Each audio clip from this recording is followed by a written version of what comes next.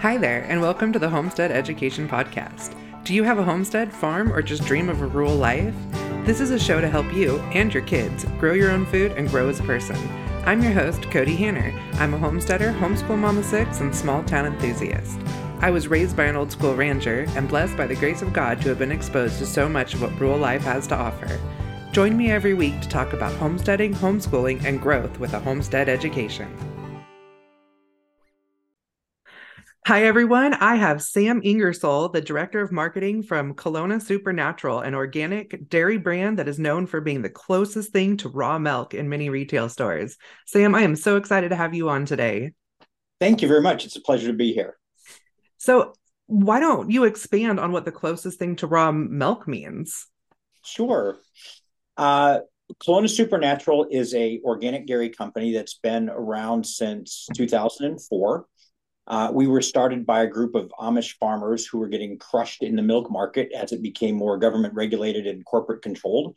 And they wanted to preserve their farms and be good stewards of the earth for generations. So they started a little creamery. They weren't very technologically savvy and stuff. And, doing things the natural way just made sense. So the milk they produced was not only organic, but non-homogenized and pasteurized at the lowest temperature allowed by law. So that would be the first thing, is that we try to keep milk as nature intended it to be as much as possible. We are sold in about 3,000 stores across the country, and in all 50 states our products are. And so, of course, we can't sell raw milk, which is illegal in Iowa. But definitely we think that the way we process is as close as you can get to raw, because the low temp pasteurization, the non-homogenization, and then we don't add any additives or stabilizers or other junk whenever we can possibly help it. So this is a really enlightening topic for me, but for a lot of my listeners, they're just like coming into this raw milk concept. Mm-hmm. Do you want to kind of go into a little bit of what raw milk is and why it's such a hot topic? Yeah, I think on a couple fronts, the organic movement came about in the 1960s, and there was this huge interest, huge interest in organic food. And I always call them hippies, back to nature types, the hippies. My parents were part of that. Right, back to landers, Uh-huh. And I grew up in a hippie country, so. There you go.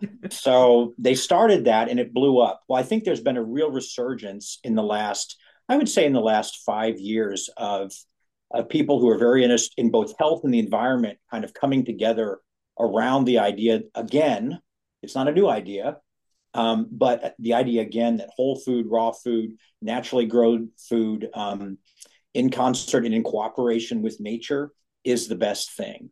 Absolutely. I think COVID played a role in that, people viewing food as medicine. I think there's been a very, on the sort of a liberal political side of the cultural spectrum, there's always been sort of an anti-corporate movement. On the conservative side, there's been this anti-government movement. And both of these things have merged together. I'm not supposed to talk politics here, but both these things have really merged I never said together. You couldn't, so. Both these things have merged together into a really powerful recognition by people that that nature's way is often the best. And we need to be a little humble about what we think about, both in terms of sort of nutrition and environmental science, which is dovetailing perfectly with the regenerative movement that's now sort of starting up, I think. Absolutely. When we were kind of talking before we started recording, I was saying, the homestead movement is almost a movement. It's more so than choices. It's political, and it's about our kids and our land. And I had another guy on the podcast recently that we were actually joking that like there should be like, Republicans, Democrats, Libertarians, and homesteaders. Yeah. We're almost a whole nother group at this point. So, and I think that what you guys are doing definitely falls into that the modern homestead movement that's so big right now. I think, there are lots of affluent people who have kids who have everything. I grew up dirt poor, family of 7, mountains of Washington State, goats, chickens. My dad was butchering goats out back. I spent a lot of time in the garden, the fields of Central Illinois when we grew up, and I ran as far away from that as possible as soon as I could go to college. Right. But now that I've grown up, I'm fairly fluent. My kids and lots of our friends' kids are in these affluent suburban communities where they're on their phones all the time, or they're pre-programmed into club sports and things in a really intense competitive way. And we're seeing how, in some ways, how unhealthy that is. And so there's a Absolutely. real desire to do something different. Back to That's slower living. Yep, yep. Yeah, so I think that's sort of the cultural context that we find ourselves as we're discussing food. Absolutely. So, for a lot of my listeners, raw milk is not legal in every state. I'm Yep. lucky enough to live in Idaho where it's legal and I have a seasonal raw milk dairy on my farm. Mm-hmm. I am a convert though. I used to work in food safety. A lot of my listeners know that, and I was anti raw milk. I thought, what is wrong with these people that are feeding their children raw milk? Like, why? And then as I moved out of that, I thought like, but people drink raw milk for generations. Mm-hmm. What changed their mind? And I mean, it turned out to be the baby formula industry in the early 1900s, but I mean, people are starting to realize how important it is now. So Mm-hmm. you guys have come up with a loophole almost to this uh, that raw for the people who want raw milk and can't get raw milk in their states for whatever reason. Yeah, and I would say, you mentioned the baby food industry and how they controlled things and shifted it.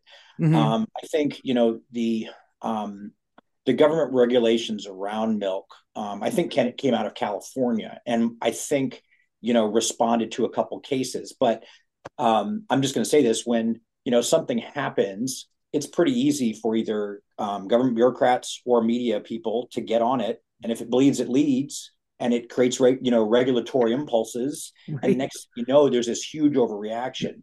I think same way if you've read the book Big Fat Surprise. I uh, haven't, but it's going on my list now. Big Fat Surprise will blow your mind about how the sort of cultural backlash against fat, you know, was sort of a media narrative and driven by some diet guy, Absolutely. and that sort of factors in. I mean, milk started to be homogenized. It came out of France, where some sleazy marketing guy, and sales guy was like, "How can I make it different to sell it to rich people?" And so he Right. started homogenizing it. And then So some what's homogenization? homogenization. When you have milk in its natural state, the cream rises to the top. And for hundreds and thousands of years, you would skim off the cream and you would turn it into butter. And it was highly prized that way. Homogenization is where, and today, it is the cream fat that would normally rise to the top is smashed under 2,000 plus pounds of pressure. And it breaks up the fat globules into millions of pieces and disperses them throughout the milk. And that was pitched in the when this hit the United States. It was pitched by a company that made that kind of machinery at food conferences as better and as a way to make it better for baking. That was also paired with unscrupulous milk merchants who were like, "This is great. If it's homogenized, we can scrim off the cream and tell people it's full fat, and it won't be, and then we'll sell the butter on the side." A lot of this stuff is economically driven. Everything is economically driven. Food has always been very political. It absolutely has. I'm reading a book right now. I don't even remember the name of it. I should bring it up because I am absolutely loving it and it's going really deep into that. I Yeah. never read Kindle books, but this one I was on the plane recently. So it was Animal Vegetable Junk, A Yeah. History of Food, and I'm really enjoying it Yeah. because it's going deeper into how it's all just, yeah, like you said, politically and economically driven Mm-hmm. when it really needs to be health driven. Yep. And we just talked about homogenization and non-homogenization. So ours is non-homogenized. All of our Mm. products are non-homogenized, from cottage cheese to milk. The other factor is pasteurization, and that was again what some people would say was a government overreach to a few cases where people got sick, Well, and and there's a then difference between these inner city farm or dairies in the early 1900s that were just nasty and the animals living on top of themselves versus the milk that you're getting off family farms or Yep. even, I mean, and most dairies are coming from family farms, like our creameries are getting their milk from family farms. Yeah, and there's for your listeners, there's a couple different ways to pasteurize milk. Most companies, including some organic dairies, have gone towards ultra high temp pasteurization, and that's where milk is pretty much sterilized at 280 degrees Fahrenheit. This They also tried this in France. Funny, where they were trying to ultra high temp pasteurize milk because it didn't require refrigeration if you put it in antiseptic packaging. What they found out is that nobody wanted to buy it because people thought there was something wrong with it, which Right? you know. Um, What's wrong with it is there's nothing left in it. and lots of our customers, of course, feel that it breaks down the protein structures. Your body can't recognize it as well. They can't digest it as well, and so folks are more lactose, intolerant to it, Hmm. and it triggers allergies. They think all kinds of things. I can't, as a brand, like say those things because then we get whacked by whatever people are watching us make health Right. claims. But so in contrast to ultra high temp pasteurization, hashtag never UHT, uh, our milk is pasteurized at the lowest possible temperature allowed by law. So it's at 145 degrees. It's gently warmed up to that level and held for about 20 minutes, 20, 30 minutes. And then that's it. And we think, and most of our customers believe that it's just a better way to do it. It preserves the flavor, it preserves the nutritional value, and somebody was saying to me the other day, they think it contributes to weight loss versus high temp sterilized and homogenized milk, I which would is believe something on those lines. I mean, the whole weight loss when you're, consuming dairy, which is high in fat. And I mean, I know that fat is not the yep, complete enemy to weight loss, but when you're protecting your gut health and you're consuming a real product and not a lab created one, I mean, you're going to see better health. Whether that goes to your gut health's in good shape, so you have more energy, so you're working out more or something, I don't know. But I agree that there's something to that. the wild theory here is, and it's not improved, and I'm not making this claim, is that when you homogenize milk and you smash the fat particles up, you increase the surface area of the fat, which means that your body absorbs more fat. So the theory would be that homogenized milk is like eating a full stick of butter on your piece of toast, whereas non-homogenized milk is more like the three pats that you would normally put on. So what you're talking about there is you still have the fat that's carrying the nutrient value, but you Mhm. don't have the overage of fat that increases weight gain. That totally We'll see makes if sense. that's true. Well, yeah. Well, that's the thing, right? There isn't a lot of corporate money to be made and to be invested in research on proving that natural things are better. We find that in the agriculture, space too, with farming Hmm. practices.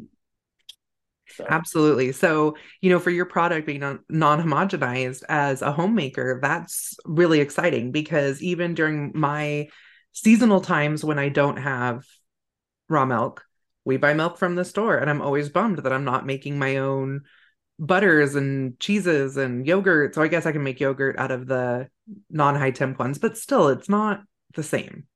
it's And really, yeah.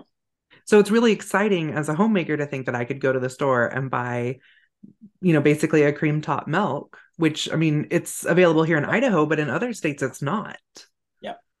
And again, strange bedfellows, right? You have homesteading movement folks, Hmm. uh, who are in Idaho, sometimes what other people would think in the middle of nowhere. And then you have famous chefs like Rick Bayless in Chicago, who loves our food, and he's making his mozzarella and all his Mexican food with our sour cream and whole milk. Oh, that's Uh, awesome. yeah, it's really cool.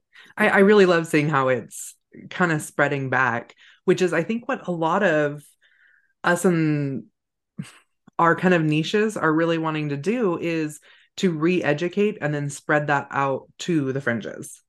Yeah, Or I guess if you talk politically, we're the fringes and we're trying to get it back to the mainstream. But I think that rural people are the heart of our country and everybody else is on the fringes. So yeah. I think I mean, I've lived in big cities, and just big cities have a whole other dynamic than rural America does.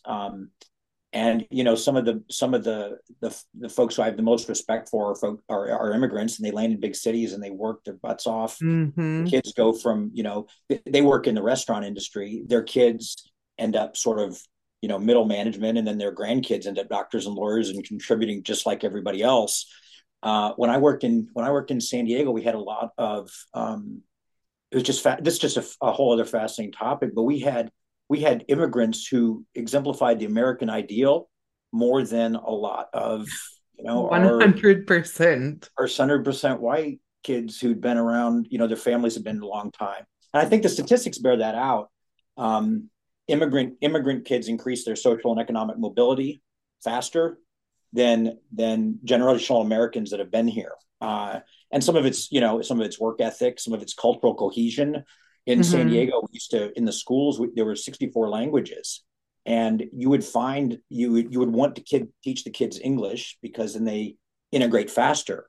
Well, it was funny. The kids that integrated faster ended up doing worse than the kids that were educated in their own language, because then they held together culturally and with their families. And as soon as they were broken off of that family structure and their values, they started being slackers, and they'd get into gangs and corrupted and all kinds of other crazy stuff. Oh, So it's just fascinating subject. yeah. I grew up in a farm community where like 60% of our population was immigrant workers. So I saw a little bit of what you're saying, but it was such a rural community. I mean, we had two languages and Yeah. not 64. Yeah. Or sometimes there's cultural reasons against it. So some of the Mexican families I worked with, they had never been to college. They lived in San Diego, 5 miles away from the beach, and had never been there. And while they had a real respect for teachers, you would never smart off to a teacher. The kind of stuff that we see in schools today, never do that. Mm-hmm. On the other hand, they valued work, and so as soon as the kids in junior high, a lot of times they're off working. Um, Yeah. just Well, fast. and I even see that in our community, not necessarily from the ethnic, but the kids in our community work a lot younger and Yeah. in more adult jobs than they did where I grew up, even in a rural area. I grew up in California, but in a very rural community in Northern California on the coast. Mm-hmm. It was all wine and cows. Yeah. um, I but think I here, think that's a good. I think that's good nowadays. I think lots of. I think education is good and critical thinking is good, and but as kids have descended into their phones and thumbing, they need to be back working. I think it's very important nowadays. right, Culture. This all is where we're at. all of my teenagers have like legitimate jobs, Yeah. not working at fast food places or something. One of them is an electrician's apprentice. He's 17. He started when he was 16. My 14-year-old twins, one of them went down and got herself like first aid certified and everything and started a babysitting business, like almost like doing Yeah. in-home like nannying because she's homeschooled, so she can. Yeah. And It's then wonderful. her twin brother, he actually he raises and trains dairy heifers. We have a small brown Swiss herd, and those are his girls. So, When I grew up, if we didn't farm and grow the vegetables, we didn't eat. right. We didn't. We had somebody Venmo me $20 so I could buy Starbucks. Right. Like, I mean, I luckily didn't grow up where we were like, you know, my dad was dirt floor poor from Tennessee when he was a kid. And he came out to California from Tennessee at 13. He hitchhiked and he got a job in shipyards. And by the time I came along, he owned shipyards oops, hit my mic. I get to moving. He owned shipyards in San Diego, the Bay Area, and Portland. wow. Yeah.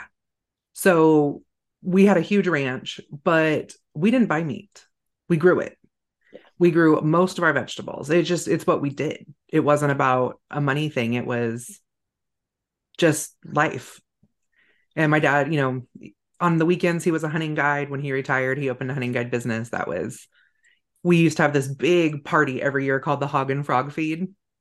Oh, cool. And he would just invite everybody he knew up and we'd do a whole hog on a thing by the pool, whatever they are, the spinny things. I can't even think. And I mean, he would serve all the weird things that he had hunted throughout the year. I mean, there was abalone and crab and uh Rocky Mountain oysters and just everything, like frog legs, and of course we had the Wow. pigs. So, and it was a blast. Like we would spend like the 2 months before Fourth of July, so we would sit at Fourth of July out frogging every night. It was like I loved going to dad's on during frogging season. So Way better than Roblox. way better. And that's I actually had a realization. So I'm writing a book right now on raising self-sufficient kids. Uh-huh. And I was writing about that part of the 5 people that you spend the most time with Yeah. and that they're the most influential on you. Yeah. Well, I realized that our kids are spending more time with an electronic than they are people. And I don't think that that electronic is being considered as one of the 5 people that your kids are spending their time with. By the way, that is a person that's, there's been billions and billions of dollars spent to make it incredibly addictive. And I shouldn't bash Roblox. Roblox, like when I was a kid, I used to draw maps on paper, right? Roblox is its whole. There is a dynamic world building element to it that's Oh really yeah. exciting. The shoot 'em up games, not so in favor of those. Yeah, I mean, Me, my husband was in the army, so he loves the shoot 'em up games. right? He doesn't even play on video games that much. It's we have a video game system, and I think it's like Christmas Day. They always bust it out. I don't know why it's Christmas Day, but and that's what they play, like hunting games, and they have like a farm game. It's so weird. But I mean, it's not that weird because I actually, when I first wrote my curriculum, the very first one, I was sitting there like trying to think of like that gimmick that would suck the kids in and be excited to do Uh-huh. their curriculum every day. And I'm like pestering my kids, being like, "What sounds exciting? What sound?" They're like, I don't know," as they're all laying on the floor with tablets playing Farmville. It's like, well, I'm not doing that. So I actually the biggest piece to my younger kid curriculum is a 2x3 poster on the wall that they build their own farm as they do each task every day. Oh, cool. So they learn about a chicken and then they put a chicken in their farm. And then they learn about what chickens eat and then they find that in their kitchen. They find a grain or quinoa or something and they put that in there with the chicken. And it just kind of they build by the end of it, they have a whole homestead. That is super cool. I think the thread here is that no matter, you know, where you're from or your background or age or cultural shifts, et cetera, there are some really important constant things, being kind to other people, taking care of your environment, having a core set of values that you live your daily life by. Uh, I think that's pretty powerful for anybody, no matter where you are. And I think it's the thing that we really need in our country. I think there's some really big missing pieces that happen. I don't want to say it's public school. I don't want to say, I don't want to say because it's exclusively public school. I don't want to say if it's exclusively social media or the Yeah. news, but I think that there's this blanket issue of like dampening down, I guess, like self sufficiency and that, like you said, the character and it needs to be brought back. And Yeah, I think it's fear. I think fear makes people money. Fear divides people. Fear gets people elected. Anger and hatred create division. Gets people elected. Sells more products. Gets more eyeballs in news. And some of us are like really reacting to that and trying to do something positive in the world. yeah, I think the kind of running theme is whatever they're doing, do the opposite. Yeah, It's probably just, a good rule of thumb. yeah, So, we're talking, you brought up a little bit of caring about our environment and stuff. And I sure. noticed I was reading on your site before we came on that all your farm, and then you mentioned the Amish farms all do regenerative farms and restore ecosystems. And I think that there's a really big misunderstanding in commercial agriculture that I say we, but we aren't just out there trying to destroy everything. So can we talk a little bit about what that looks like for a little bit more understanding? Yeah, I think our natural environment was built up over millions of years, where animals, plants, the soil, people, even the people that were there worked in harmony together. In Iowa, we had Indian nations that did that Mm-hmm. in what was, what is now monoculture, cornfields grown for ethanol purposes. I lived in Iowa for a couple of years. There you go. And it's beautiful until you know what's going on under the soil. Yeah. Um, uh, our Amish farmers, many of them have been here and have farmed the same land for 150 years and have used organic practices and regenerative practices like indigenous people far before there was ever a name or some Hmm. kind of thing to exploit. So they've been organic farming for a long time and using some kinds of regenerative stuff for a long time. I think what's happened is that there's been this shift, this awareness of extreme climate change. The corporate guys have crunched their numbers, figured out that there's a lot of risk. The risk managers and the insurance companies are all like, okay, desertification of the world, uh, increased climate change, lots of people moving. There's lots of risk here for big companies. So it sort of hit the corporate level Hmm. now and the media level, and that's driving consumers to say, wait a minute, okay, what are your farming practices? I And mean, so they now definitely we've like done it push for a it long right time. up to We're the just now line. going to make it obvious and talk about it more. That's amazing. What does regenerative farming look like over commercial or monoculture farming? That is a great question. And I think here's the way I think about it. Conventional agriculture generally means agricultural practices that destroy ecosystems, they destroy the environment, they destroy the biological functions of the soil. They do that through herbicides, pesticides, heavy tilling. And we can see that, obviously, we can see that in Iowa and across the Midwest, where every spring satellite imagery catches the release of billions and billions of tons of carbon, just released from the soil. Talk about that more in a second. Uh, in our area, the topsoil runoff, our 1 acre of farmland loses between 1 and 9 tons of topsoil per acre. If you go out to Kansas or you look in Africa and you see where there's rains and the ground is cracked and then the rain hits and runs off, that has to do with a lot of the fact that there isn't a lot of soil organic matter in the topsoil. There aren't a lot of diverse kinds of plant species which have roots that have different kinds of functions for the soil. Some go deep, bring up minerals. Others go into the soil, decompose, create space for water. Others have unique kinds of exchanges of minerals with the fungi that exist. So uh, that is what conventional agriculture is doing. It's destroying soil. Organic agriculture is at least not poisoning, right? You can't use herbicides or pesticides, no Which I mean, GMO. even with organic, we do see some of those same practices, some of the Yeah, same well, practices, but yeah, not all of them. there are some that are certified organic, but they still get around it. Hmm. Regenerative is where you're sort of proactively doing things to regenerate the soil, rebuild healthy plant biodiversity, create habitats for animals so it rebounds in insects and birds and animals, um, which has a big impact on watersheds, on the cleanliness of the water, on the amount of water that's absorbed in the soil, and then finally the ability to store carbon from the atmosphere. Just like plants pull down nitrogen, they pull down carbon. Carbon isn't bad; it's the basis of life on the planet. Hmm. But we need to use it the right way. Right. And I think that's a big, just understanding or learning curve with it. Yeah. And I mean, it's so frustrating because we're even talking about what monoculture farms or conventional farming is doing. Because there's even some conventional farming that's good. It's all just about who's running it. I don't want to say Well, good, but better. yeah. Yep. Yeah. And I don't want to be. I don't want to. I don't want to bash people. Hmm.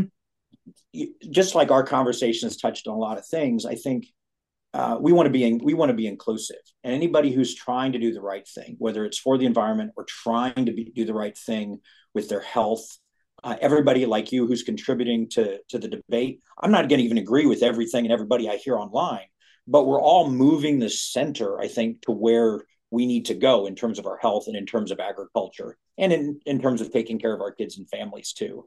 And so Hmm. I appreciate that. So whether it's a big farm or a small farm, whether it's a company or a small family like ours, or if it's there's a politician on the right or politician on the left, whoever's moving us this way is a real important ally for us, I think. Oh yeah. And just like I was saying, it's so frustrating because I see, like in this book I'm reading right now, along with just other information I had already, I mean, it's like this running theme of like the Sumers in Mesopotamia, they fell because they Oh, yeah. destroyed their land. In Britain, they lost like half their population because of destroying the land. Yep. One of the Mesoamericans, I can't remember which one, they fell once before the conquistadors came in because they ruined their land. And then we even look, in the United States with the Great Depression and the Dust Bowl. Yep. Like, when are people just going to like click and realize this isn't working and it's not going to work long term? That's right. And we can't technology our way to a solution. No. Right. You can't develop bigger and bigger tractors and more synthetic inputs to heal the biological functions of the soil. Nature's invented a perfect animal for healing the soil, and that would be the cow, the deer, the goat. We already have it; it's here. It just needs to be used right. Hmm. And I mean, that just comes through like, rotational grazing and crops Yep. and, using the, you know, legumes to get nitrogen back in and just things that people don't do because it's all about that bottom dollar. And Yeah, I if think you're rotating and have an empty plot of land, you're not making any money off of it, at least that year. But in future years, you'll make more. And it's just so frustrating. somebody asked me, they're like, "Well, how can you tell if the dairy farm that I drive by in Iowa is using regenerative practices?" I say, "Well, it doesn't look like a golf course. You're going to Right. see all different kinds of levels of plants, and some of them may look like weeds." Yep. Because uh, in most farms, dairy farms or cattle ranches, the animals get to just graze everywhere they want. Meanwhile, they don't have a particularly powerful impact on the land. They're not fertilizing enough in concentration, and they're overgrazing the plants that are there. That's not what the millions of bison and elk and deer used to do. They were herded differently. They Hmm. were herded by predators, which existed at that time. There are no more left here. They were For herded us. into maybe in Idaho, not in Iowa. They were Right. herded and bunched by the predators, and they would poop on the ground. They would stomp it. They would break up the hard ground. They would release moisture that had been fermented in their bellies, and then they would move off, and they wouldn't Hmm. come back until the ground and the plants fully had a chance to reheal. So on our dairy farms, we mimic that biological and ecological process with barbed wire, not predators, or not barbed wire, but electric wire, not predators. And we Sometimes move barbed them. wire. We divide the pastures into smaller paddocks, and then they're bunched, and then they're herded. Um, in what some people call rotation. We don't like to use that word because if you're just rotating on a schedule, 6 hours, 12 hours every day, every 3 days on a schedule, you're not doing what you need to do, which is look at the land and look at the regrowth of the plants. What you don't want to do is bring back that herd to that spot of ground until the grass or the plants there have had a chance to regrow. And it's fascinating. When you leave the ground alone, there are seeds and species that have been dormant for decades that then start regrowing. We find this in Africa too. The Savory Institute sort of pioneered in modern times managed grazing or holistic management of farms. And it was just a real, I saw Alan Savory's TEDx talk. Somebody here told me, "Oh, we're saving the planet. Go watch TEDx talk, Alan Savory." And I went and watched it. I was like, "Oh my gosh!" Like in this, despair about the planet and our ability to produce enough food and what's going on all over the globe. Like there is hope here, and it has to do with using animals to restore deserts and grasslands across the world. And then, of course, we apply it here. And when dairy farms grow more grass and grow more plants, surprise, the cows produce more milk and are healthier and have higher fertility rates, etc. What do you So know? yeah, it works out great. As somebody joked, like, you know, uh, a teaspoon of soil contains 9 billion organisms, and we only understand what like 100 of them do. Right. There's so much unexplored here, and we need to be a little humble about how we think our use of technology can somehow compete with that. I mean, we can destroy. It's easy to destroy things. Creating Yeah. the right kind of technology to rebuild and to rebuild what nature built up over millions of years with millions of animals and these complex processes is a little nuts. We don't need air scrubbers. We need more cows herded correctly. So before we have to wrap up, I'd love for you to tell everybody a little bit about more about your products and where they can be found. Oh, thank you. Mhm. It's been a lovely discussion, but I always need to focus. Of And course, that's no, true. I So like we were there's a saying serious, before, we there's could a, talk forever, but we have yeah, my podcast is an hour long, so and there's a very serious point here. There are people doing the right things. And unless you, the listener, support those companies or support those farms or support your neighbors with your dollars, those people can't exist and do what they're going to do. So our farmers are heroes, but our customers are heroes Mhm. because every day they can do something. Uh, we have 17 different products from milk, chocolate milk, 2%, whipping cream, buttermilk, yogurt, 100% grass fed yogurt, uh, cottage cheese, sour cream. And all the milk for those comes from about 63 farms. 42 of those have just been Savory Institute land to market verified, which means we now have some data that our farms are improving ecosystem functions. It's not possible for everybody it's not possible for everybody to be certified that way. And I Right. want to make it clear there are lots of small farms doing the right things who can't afford to get that certification. They aren't Doesn't easy. matter. Doesn't matter. If they're doing the right things, go support them, please. If you got a Mhm. farm down the street that sells milk, please go support them. We love you if you buy our stuff, but we need we need our local rural economies to thrive, and we want your neighbors and our family and friends to survive. So uh, that's great. You can find our products in about 3,000 stores. We just sort of got lucky. There's a whole other story behind this, but most small creameries and small farms like ours don't get lucky enough to be found nationwide in stores like Whole Foods and Natural Grocers and Sprouts. So Mhm. and lots of independent co-ops. That's Um, amazing. we're you know we're actually supporting lots of small food entrepreneurs that want to bring their products to market, and we figured out how to protect ourselves from billion-dollar global corporations. So we're happy to share that. We're happy to share that information too. Oh, I love that. So before we go, I like to ask all my listeners, or I'm sorry, all my guests, what keep growing means to them. That's fascinating. I think on a personal level, I fled my farming roots to become a junk food addict, Well, it's yum. and I'm finding my way back. So, and I've also been really inspired by the people who, for decades, have done this kind of work, and the people who are part of the homesteading movement, who are returning to the land and the environment in a really powerful way.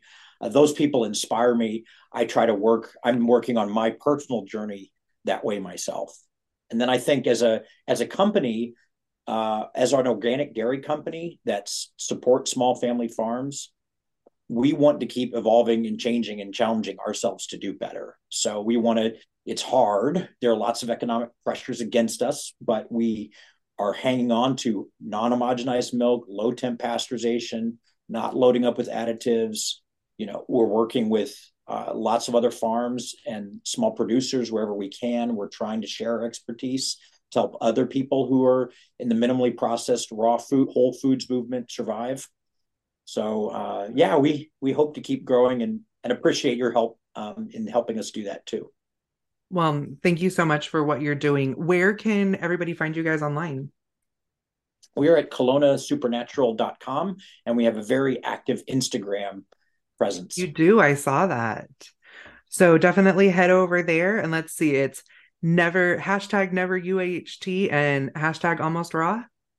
That's Make right. sure you guys are using that when you're using these awesome Kelowna products. We are beyond organic. Love it. Thank you. Thank you. Thank you very much. If people get hit Instagram right now, I'll respond. Awesome. That's great. I love it when people can reach out. So, Yep. everybody, make sure you check them out. If you find their products, give them Ooh, a try. if you Oh, like kefir, we have a digital demo. If you go on our site, we'll send you $7 worth of coupons and stuff. It's 100% grass fed. And look, the new land to market verification label, and we explain what it's all about on the back. Lots of people put oh, certifications. Not every company puts what it means.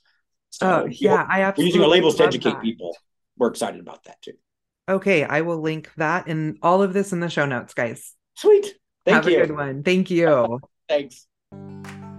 Thank you for joining me today at the Homestead Education, and I hope that I have given you something to think about this week. To help others find me, please comment and leave a review on your favorite podcast player. You can also follow me on Facebook at the Homestead Education and Instagram at homestead_education. Do you have questions that you would like answered or just want to say hi? Please email me at hello@thehomesteadeducation.com. Until next time, keep growing!